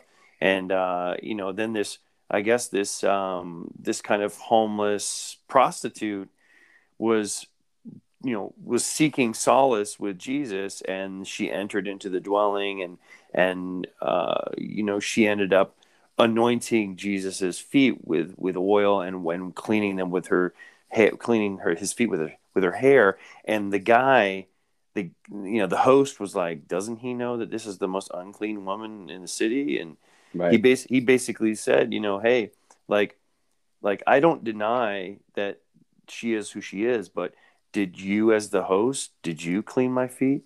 Did you clean, did you Right. anoint me? Did you do all these things? Right. No, it's like, who are you to judge? Like, this is what she can offer, Right. Right. and she was healed by that action. And I think that's similar to your outreach in the city, and just going, I'm not going to look at other human beings as untouchable. I mean, that's the whole Right. agenda right now with COVID, is like Right. to treat each other as if we're untouchable. Right. And so that is a really good thing that you did, Matt. So at that point, we're like, okay, because you've been in a relationship now for how long? Oh, almost 7 years now. So 7 years. So Yeah. so now we're talking post ayahuasca and how your life kind of radically changed, right? Right. You got opportunities to train like A-list celebrities. Yeah. You partnered up with you were part of the team of the Lynx team, which Right. was a very profitable venture for everyone involved there. And then you met Heather, Yeah. and then you got your hip done, Yeah. replaced, right? Yeah. And So I then mean, yeah. so within, let's say, what, like a year, 18 months time, everything just transformed, Oh, right? everything changed. Everything changed. Everything. Yeah, everything changed. Basically, what happened was my roommate at the time, he for 3 months was taking my rent money and not paying rent with it. Oh, that's nice. And he was just I and instead of just and we had been roommates for years already, so I don't know why he just didn't come to me and say, "Hey, I can't make rent." And then we could have made other arrangements, right? We could have made something happen, but he didn't tell me. Kept taking the money, and then I come home from the gym one day and we got an eviction notice. You got 10 days to get out, and at that time too, my hip was just on its last leg. I kept getting it shot up with cortisone shots, cortisol, and and stuff like that. But I basically put my stuff in storage in Hollywood. I came back to Arizona. I quick at the time. I didn't even have insurance, so I quick grabbed some insurance. I made a lot of phone calls, did a lot of research to find out, who was the best of the best to do this hip. And I found Dr. Jimmy Chow, who did a new procedure. It was a new procedure back then. It's called the Super Path for hips. But yeah, I reconnected with Heather, who I knew of in high school. And yeah, I mean, me and Heather were together when I got the call, and I got to train an A-list actor for a little while, and we flew all over the world basically. And he had a G6, and got to train him, and got to rub shoulders with some billionaires, which was just eye opening to me. It's a Sure. whole different level, a whole different level. Just my life changed so much, and I'll take you back a little bit. I remember before I left Hollywood, right before I left, I remember crying in the kitchen. I had this moment with God, and I was crying in the kitchen. And I remember having this feeling inside of me like I could ask God for anything. I could ask him for anything, and I knew I was going to receive it. I just knew. I just knew. And I asked God, I said, in Jesus Christ's name, and I'm saying, all I want is someone to love me as much as I love them. And then it wasn't 3 months I met Heather. Wow. And it was just like, it was just absolutely incredible, looking back, it's like, that's what I wanted in my life more than anything, more than a car, more than a house, more than money. It's like, I just want someone that's going to love me. I love to give, and I just want someone that's going to love me just as much as I love them. And then here randomly at a show, and we ended up having a 4.5 hour talk at Starbucks a couple days later, and man, that was it. That was it. Good, Yeah. good. Yeah. I was so happy to see that happen. And, so happy that you guys have just kept this healthy relationship going, and that everything has changed. Now, we did have, some recent stuff that we were concerned about. So tell me about, like, this. Do you believe that you have a current health thing that you've been dealing with? Was Right. was this in any way? Do you think this was caused by the demands of the sport, or is this pure speculation on my part? Well, I mean, every doctor I've been to so far has told me I've always had it. I've Okay. always had it. But I mean, just being me, I'm just like, I don't know, maybe that's true. But I also, I hit it hard and heavy for 20 years. And, basically what happened, I'll just recap the year here real quick. I got a fever, and I had that fever for 10 weeks. And I had went to the doctor, stuff like that, and nobody could really figure out what was going on. And at the same time, my hip went out. Basically, I strained my hip and I could not walk at all. Mm. And we thought that maybe my hip was infected. Somehow my hip got infected, right? Well, we come to find out, I got a phone call from my one doctor who had done some blood work, and he called me. It was about 10 weeks in, and he said, Matt, you need to get to the hospital immediately. And that's where we found out that I had endocarditis, right? I had a heart infection. And because the heart infection went on so long without us discovering it, it created this real big, what they call a veggie, real big veggie grew on my valve, the mitral valve. Mm-hmm. And because of that, now, yeah, I have a leak. I have a pretty decent leak going in my heart, but it was basically I had to do a pick line. Had to do a pick line. I don't know if people know what that is, but it's basically a tube that goes in your vein, in your arm, and it runs and goes directly into your heart.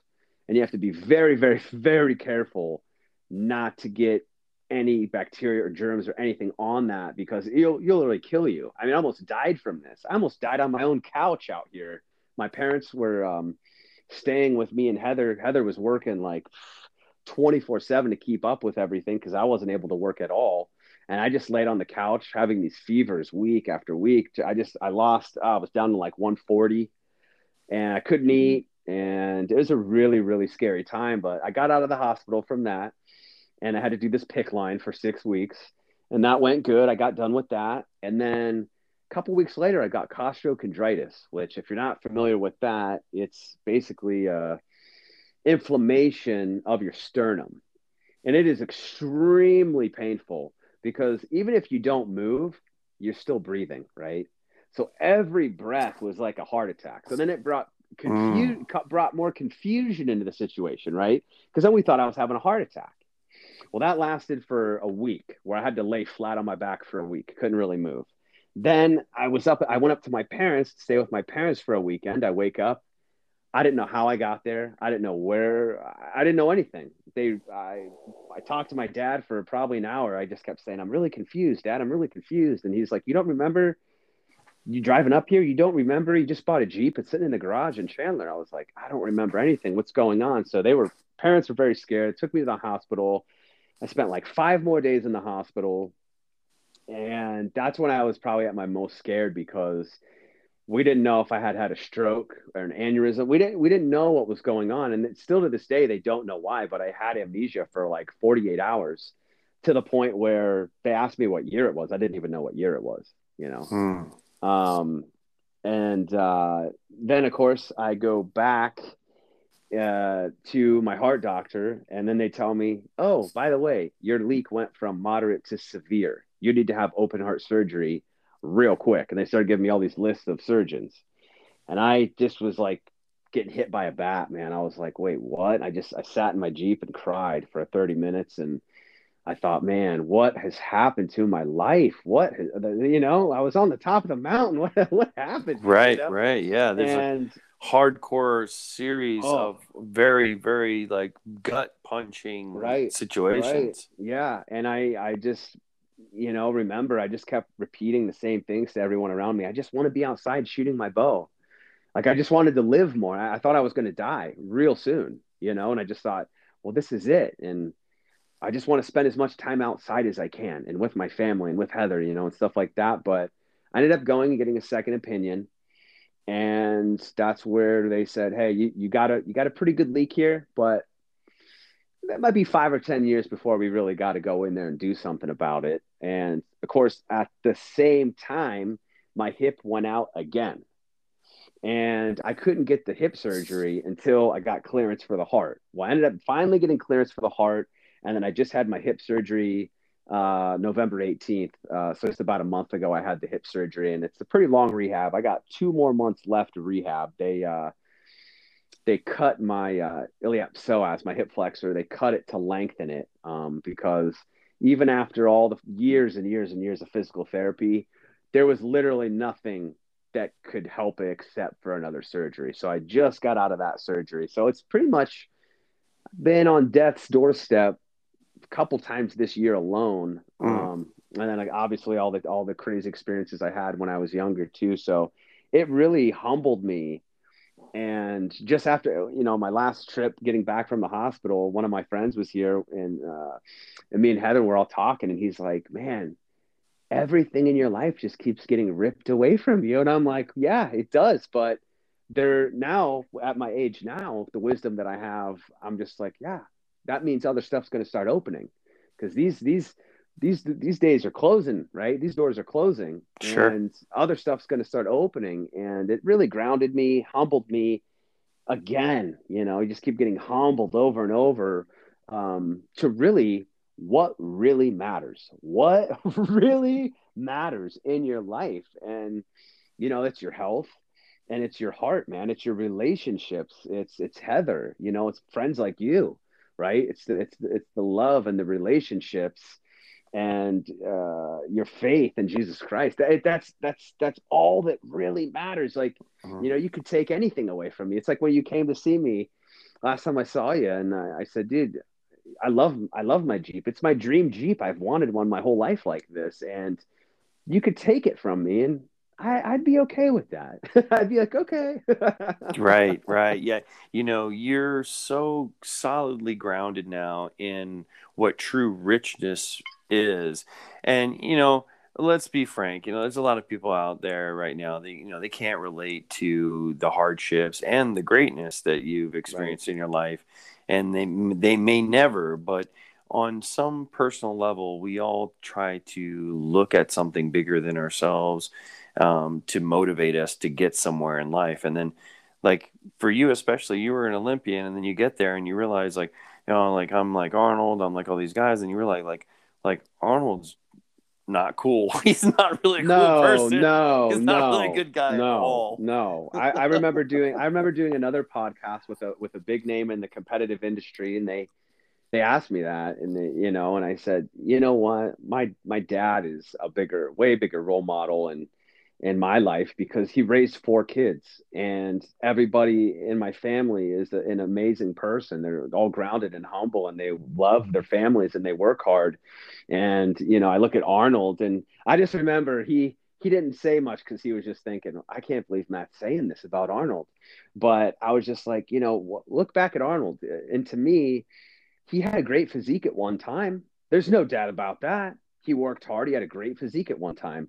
But when you learn the truth about Arnold, you know, and a lot of that came out with his illegitimate children and stuff like that, where he's cheating on his wife and the room next door with the maid. And, you know, and when I was in Hollywood, I heard many other stories when I was training at the Mecca about Arnold that were just quite frankly disturbing. And I was like, man, this guy's no role model. I don't want to be like him. Are you Right. kidding me? Of No course. way, man. Yeah. Yeah. Oh, I don't know what it is, what happens, but there's when an immigrant comes to this country, right, and they achieve all of this greatness that America has to offer someone Right, who strives to be their best, and then they take a political office, right, and then right. they end up saying something like "screw your freedom."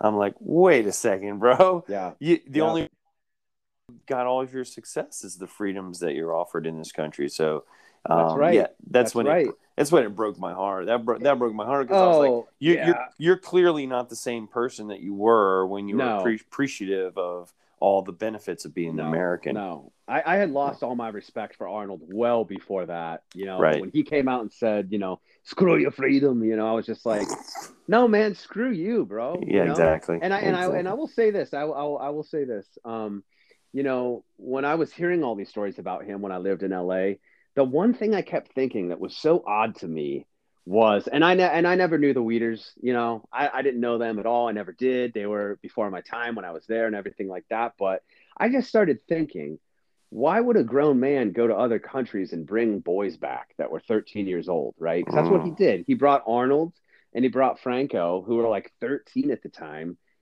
And it just, when you think about that, just logically think about that, it's very strange to me. And then when you hear all the stories, it all kind of makes sense. You're kind of like, oh, okay, there's some weirdness going on here. Yeah, And exactly. Yeah. plus, if you got to step on everybody to get to the top, do you really want to be at the top? Right. Right. When you realize that the top is really just the bottom of, right? Yeah. That's crazy. Yeah, right? I mean, the homeless guy in the streets winning way more than Arnold was at the top. And yeah. when we have to answer to the big guy upstairs, that homeless guy is going to be on top of the mountain, and Arnold's going to be way down there where I was when I was doing ayahuasca, most likely. But that is the most critical thing that I think I've learned in the past month or so. I'm doing ketamine therapy and stuff, and I listened to this guy who was a Stanford researcher for 20 years who did remote viewing, and he's got a TEDx on it, and he talks about how the more you try to hide something in the astral plane, in the non-physical space, in the 5D, the more when you are in that space, and let's say you want to find something, that somebody's hiding, the more obvious it is in the psychic space. Whereas if you try to hide something in the 3D, you can make it very difficult for someone to find. sure. So it's the exact opposite. Everything is the exact opposite. Oh Everything. yeah. Oh, And so when you think about someone like who appears to have everything under control, all the success, all the money, at least 7 out of 10 of those people, their life is in complete chaos. oh, without a doubt. Without a doubt. Yeah. Yeah. Yeah. So everyone out there that's listening, we live in an artificial reality where people are projecting the exact opposite of what they are in most cases. That's what I wanted to say, David. That's what I wanted to say was, as I've gotten older, and I learned about projecting, and it's so easy to see. You know what I mean? It's like when Right. people when people write things online or they say things to you, it's so easy to see they're projecting. It's like, oh, so you're really just saying the opposite of what you're saying right now. Right. It just becomes, I don't know about you, but it's like the older I've gotten, the easier it is to see. It's like a red flag. You're like, oh, okay. You got some demons there you're dealing with, huh? Yeah, someone who says like is constantly, talking about inner peace really has no inner peace. Right. All these self-help coaches that are just trying to tell you, in most cases they're just trying to help them sort out themselves by giving you advice. Right. It just reminded me too, back in the golden days, if you will, of my life, when I was in the gym a lot and at my peak physically, I had a lot of younger guys come up to me, and I was very well connected in the industry and knew a lot of people, and people would come up to me and they'd be like, hey, we saw you in a photo with so-and-so. Do you know so-and-so? And I'm like, yeah. And they're just going on and on, how much they love this person and how great this person is. And I'm thinking, if you really knew how that person was, Yeah. you would hate them. You would despise them. They're everything. They're the opposite of everything that you think they are, basically. And that happened quite often. Yeah.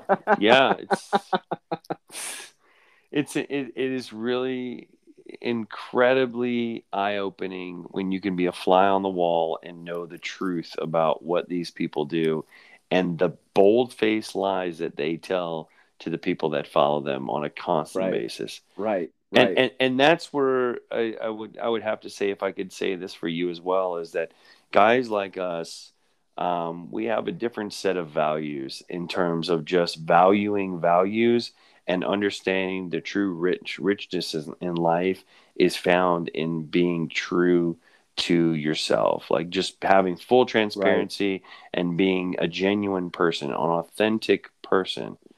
Unfortunately, authenticity isn't something that you can kind of say, okay, well, I'm going to, here's your 6 week, training guide to your authentic self.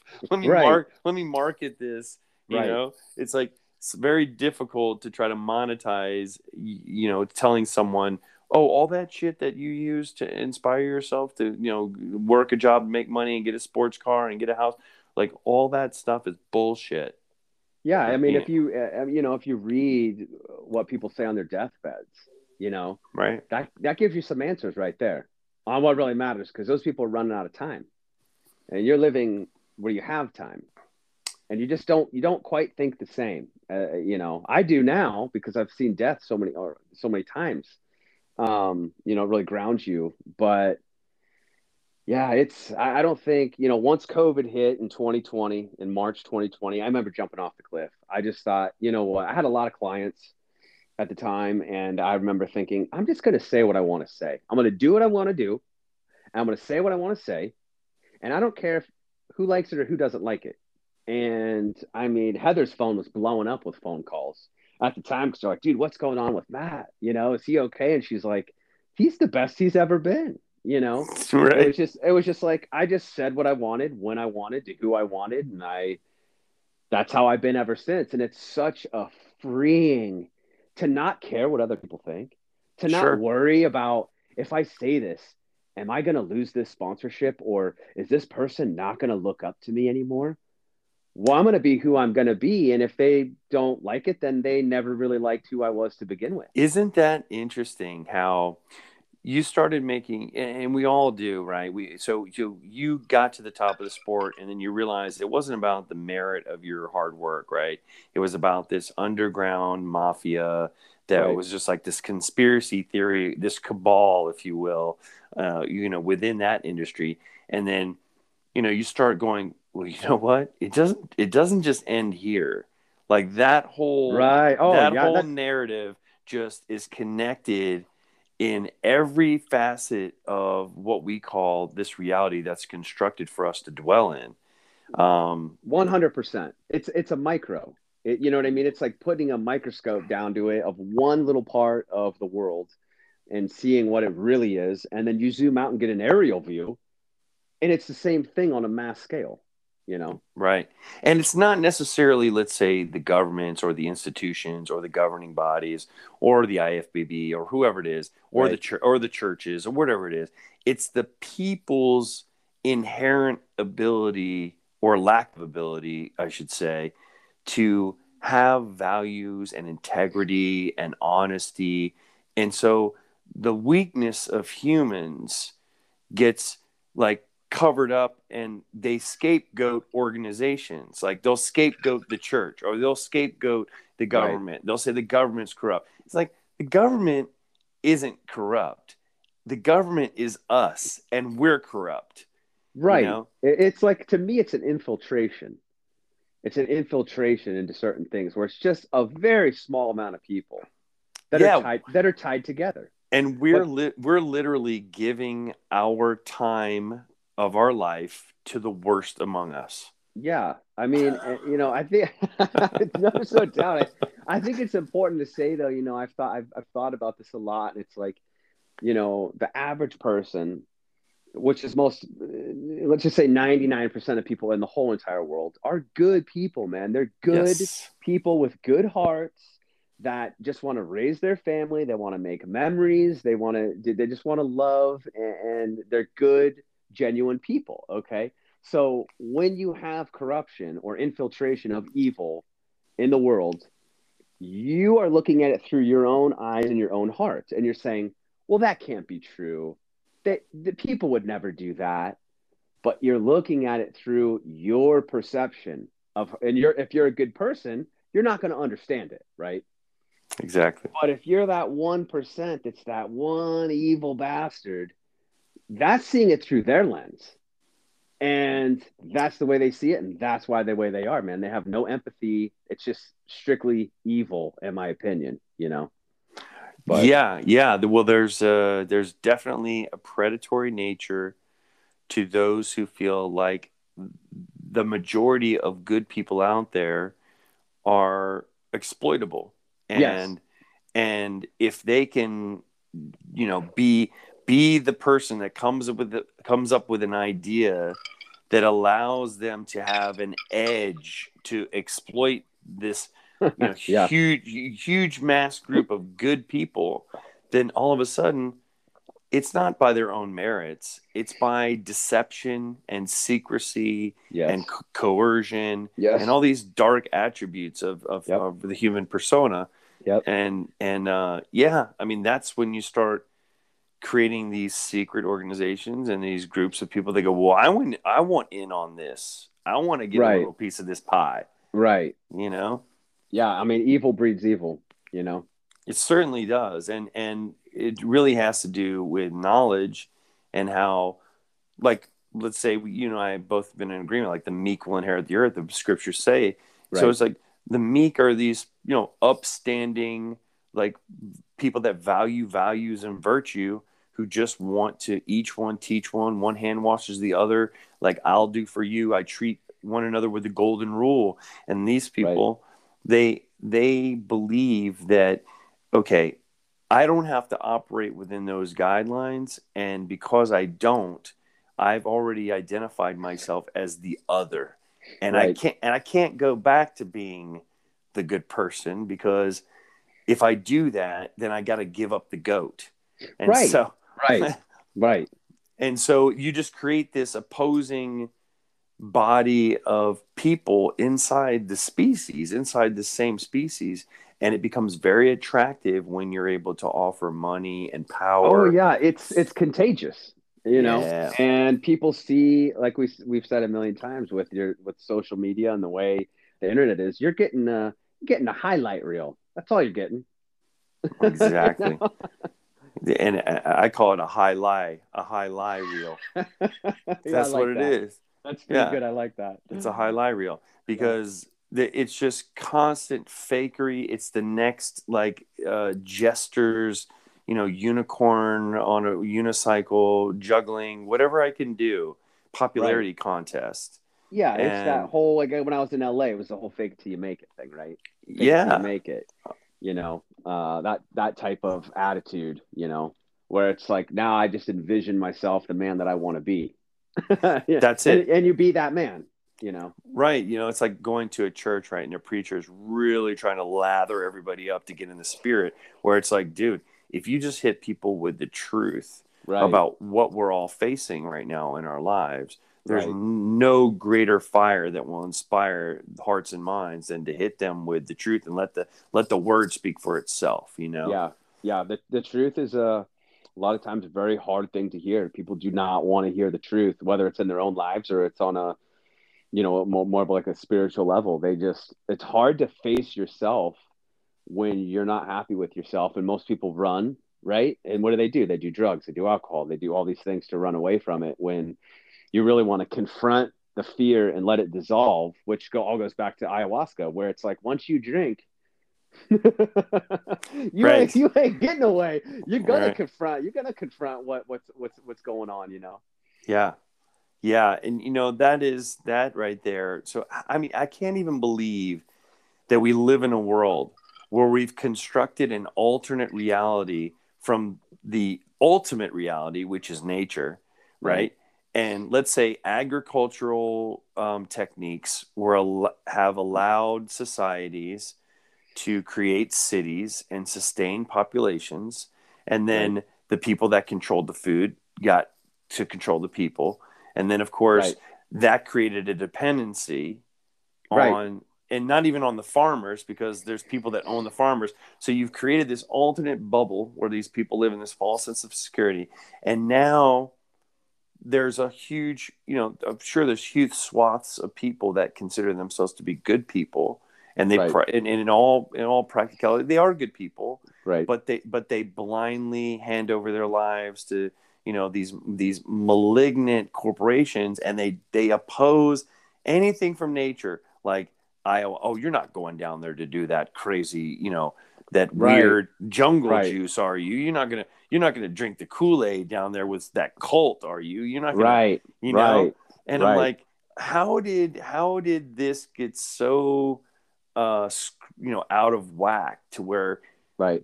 our whole civilization is based on agriculture and Right. farming and a relationship with the planet. Even Right. even even ourselves and our immune system, and just the list could go on and on about this cognitive dissonance between talking about your health and talking about your mental health, talking about how you breathe. Like, plants give you like breath, and they give you Right. food, but they don't give you medicine. Right? Right. Right? Right. Right. Well, I saw this the other day and it made so much sense to me. It's so simple. It's like, the powers that be have enough money basically to come up with 7.8 billion vaccines, right? That's not a problem. They can Right. do that easy, but they don't have enough money to supply all 7.8 billion people with food. And it's Right. and it's not just that, being a traditional hunter since I killed my first deer with a bow when I was 9 years old. I've been doing it a long time. Mm. And, there's so many hunting regulations. And I get it. You have to have, conservation and animal management and stuff like that. But it's just like, man, you got to jump through. I've been drawn for elk 2 times in 20 years in Arizona. Wow. And it was just up until this year I finally killed my first bull elk with the recurve. But it took that long, So it's like we live in a world that's designed to want to make you want to go to Wendy's or Burger King or whatever, right? And it's like that's why I love hunting and everything that has to do with hunting in every capacity, because it's like you're out there by yourself. You take an animal's life, which is my least favorite part. I don't know of a time that I haven't cried when that has happened. It's part of what happens when you go hunting, obviously. And I let the animal present itself to me. If I don't have a good shot, I don't force it. You let the animal present itself. You got to know how to skin the animal, how to gut the animal, how to take care of the animal, how to take care of the meat, how to debone it, how to process it. All those things. When you're doing those things, and then you sit down at a table with your family and you're eating an elk steak, that you were there for every part of the process. You put in the work and the labor for every part of the process, even the parts that aren't fun, even the parts where you're sitting in there pulling the guts out, field dressing it. It's like that food means so much more to you when you have that experience and knowledge. It really changes the way you look at food and Mm. and restaurants and stuff like that. Sure. Just like the burden of like being humbled, right? When you get things taken from you in life, or when you lose really big in life, right? It creates this sense of gratitude for what you do have. Like, Right. the blind consumer in the supermarket has little or no gratitude for No. the life that was once that food that they're eating. No, because they don't want to think about it and they don't want to look at it. And I've had people, write me, how could you kill this innocent animal, Matt? How could you do this? How could you do that? And I just simply say, do you eat meat? Oh, well, yeah. Well, mine was killed with an arrow and a broadhead that the animal never felt. Double lung goes right through it. It stands there. It doesn't even know what happened. It's like when you cut yourself with a razor and you don't feel the pain until you see the blood. Would you rather have something like that, or would you rather have something where this animal standing in line, stressing, stressing, stressing, watching all its family die? Right? Yes. It's people just don't think about it. They're just, they're very brainwashed in a lot of ways. Exactly, exactly. It's a loss of connection, and Right. and people in general, when you're just embedded in society, and then you're just kind of obsessed with these social issues, Mm-hmm. they, most cases, they don't really start with themselves and go, well, how connected am I to, reducing the carbon footprint, or Right. providing food for my family? Like, how close am I to being connected to the way things truly should be, the way life was intended to be lived, Right. you Right. know? Right. Right. I mean, which brings me to let's say the grid goes out. Grid goes out. Okay. Within probably 24 to 36 hours, every grocery store is going to be empty. Yep. And what are people going to, like in the city of Phoenix, what's going to happen? You're not going to have AC. It's going to be 130 degrees in your house. You're not going to have any food. People are just so removed from nature, so removed from the truth. It's sad. It's really just sad, because everybody that I see complaining about problems, and I'll even catch myself. I'm sure you probably catch yourself sometimes, not to speak for you, but it's like we have first world problems. These are first world problems, And again, when you're out hunting, it brings you a breath. I mean, when you go out hunting, and I'm hunting out of a teepee, living out of a teepee for 3 weeks, everything's hard. Everything is work. You want to make a fire? Got to go cut down a tree. Then you got to saw it up. Then you got to split the wood. Then you got to keep that going day after day after day. That's just one part. Then you got to find water. You got to find clean water. Got to have clean water. That's a job. Then, I mean, to provide, it's quite incredible, really, when you're out there experiencing it for yourself, how difficult just living really is. But you don't have the same stress. It's a different type of stress, right? Completely. And as we know, stress is the insidious killer, man.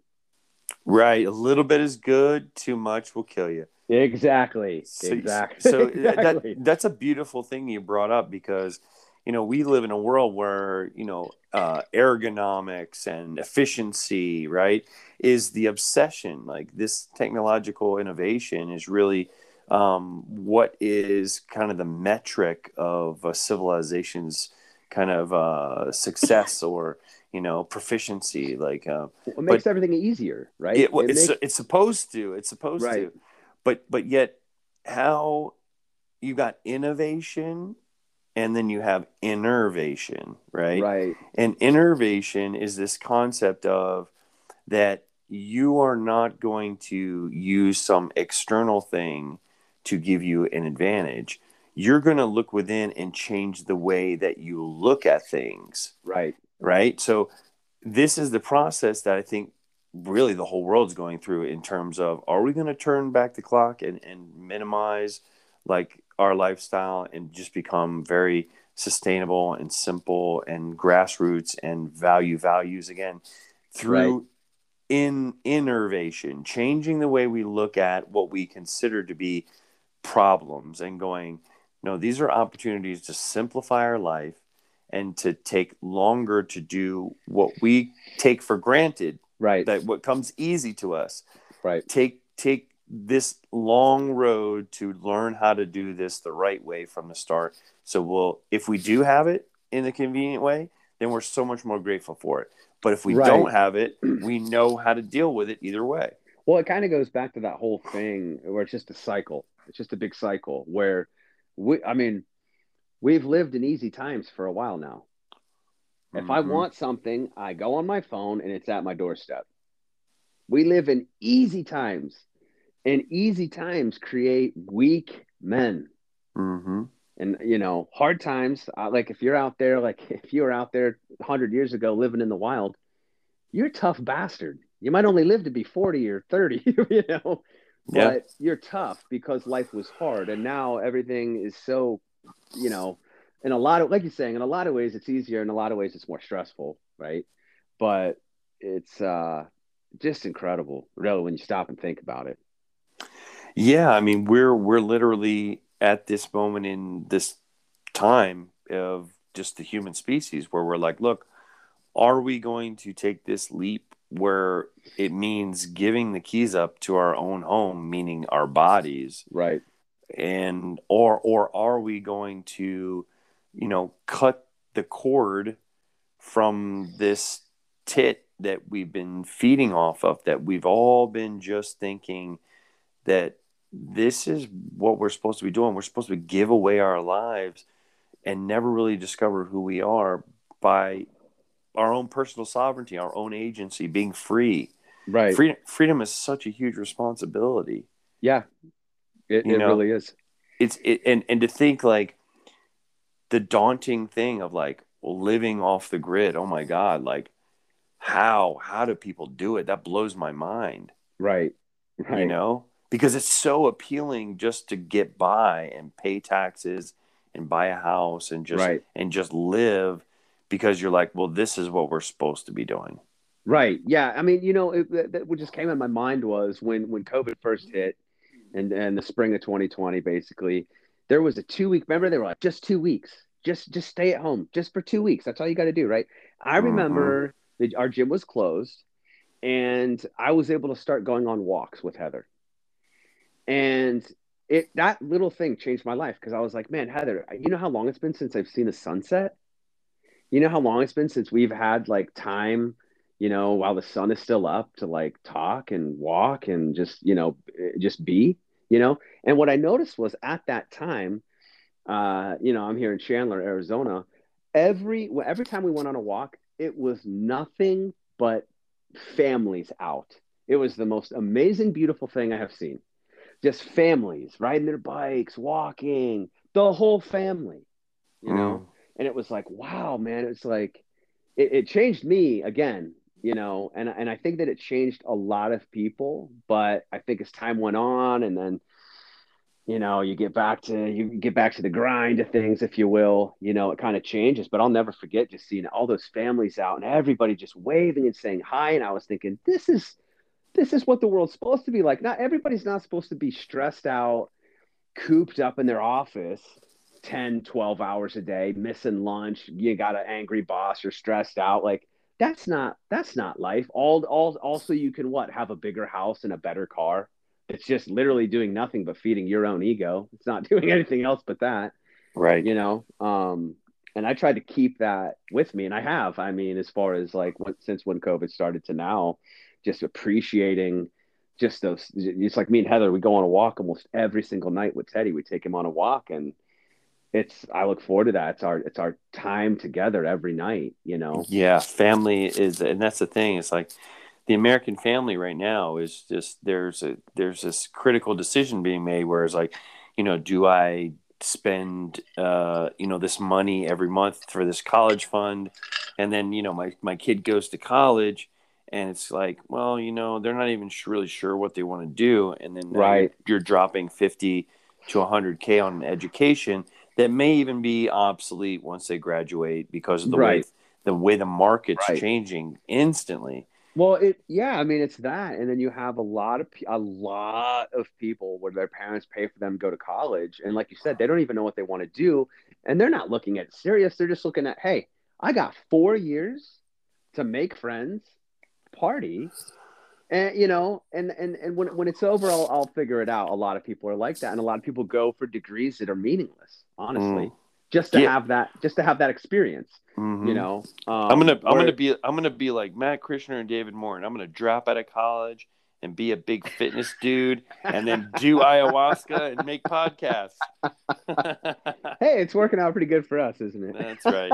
At least at least we're alive and we can laugh about it, man, because it's been one Yep, hell of a journey so far. And it's been we're a ride, dude, and we're halfway through pretty much. So it's right? like, damn, man, Oh, yeah, I know. And we're, being on the back nine and like talking about, what's in store for us and these different chapters in our lives, it brings, this kind of reflective, retrospective look on, you know, obviously, I don't think you and I would have changed anything. I think we live the life we're supposed to live because we're both believers in Jesus Christ, and we both right. know that Christ is going to provide an opportunity for us and allow the future of our purpose to unfold.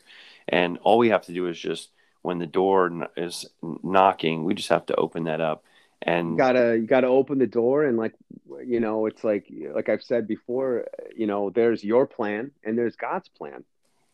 And that's where a lot, I think, at least for me back in the day, it's where you're pushing so hard for what you want. You're like, hey, these are good things. These are okay things, and you're pushing so hard, and all of a sudden, you start losing everything. Everything gets sucked out of your life, and you're just like, hey, what's going on here? Well, you're on.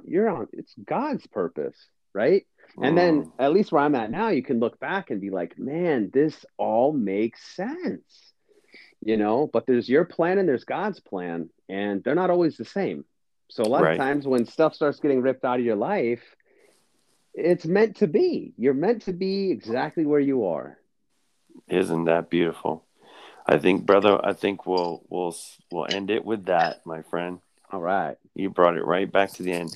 All right, everybody. So thanks for joining the Get Your Shift Straight podcast. Before we go, Matt, tell everybody how they can reach you and what you got going on right now, business wise, that they can connect with. Yeah, so I mean, I guess the easiest way to reach me is on Facebook or Instagram. I'm pretty censored on there, but if you type in my full name at Matt Christianer, you'll find me on there. Yeah, I have a business partner here in the Valley. We've been working. He's been jumping through a lot of legal hula hoops to get everything done here in Arizona, but we're getting a lab set up and we're going to be doing a THC performance product, and we're also going to be doing a CBD recovery product as well. And I know there's a lot of CBD products out there and stuff like that. However, our main goal is going to be the THC and what you can really do performance and training wise if utilized correctly. Ah, very good. So there'll be some support along with the supplementation to kind of enhance the whole experience, much like set and setting enhances like a psychedelic, right? Correct, correct. Yep. Awesome, awesome.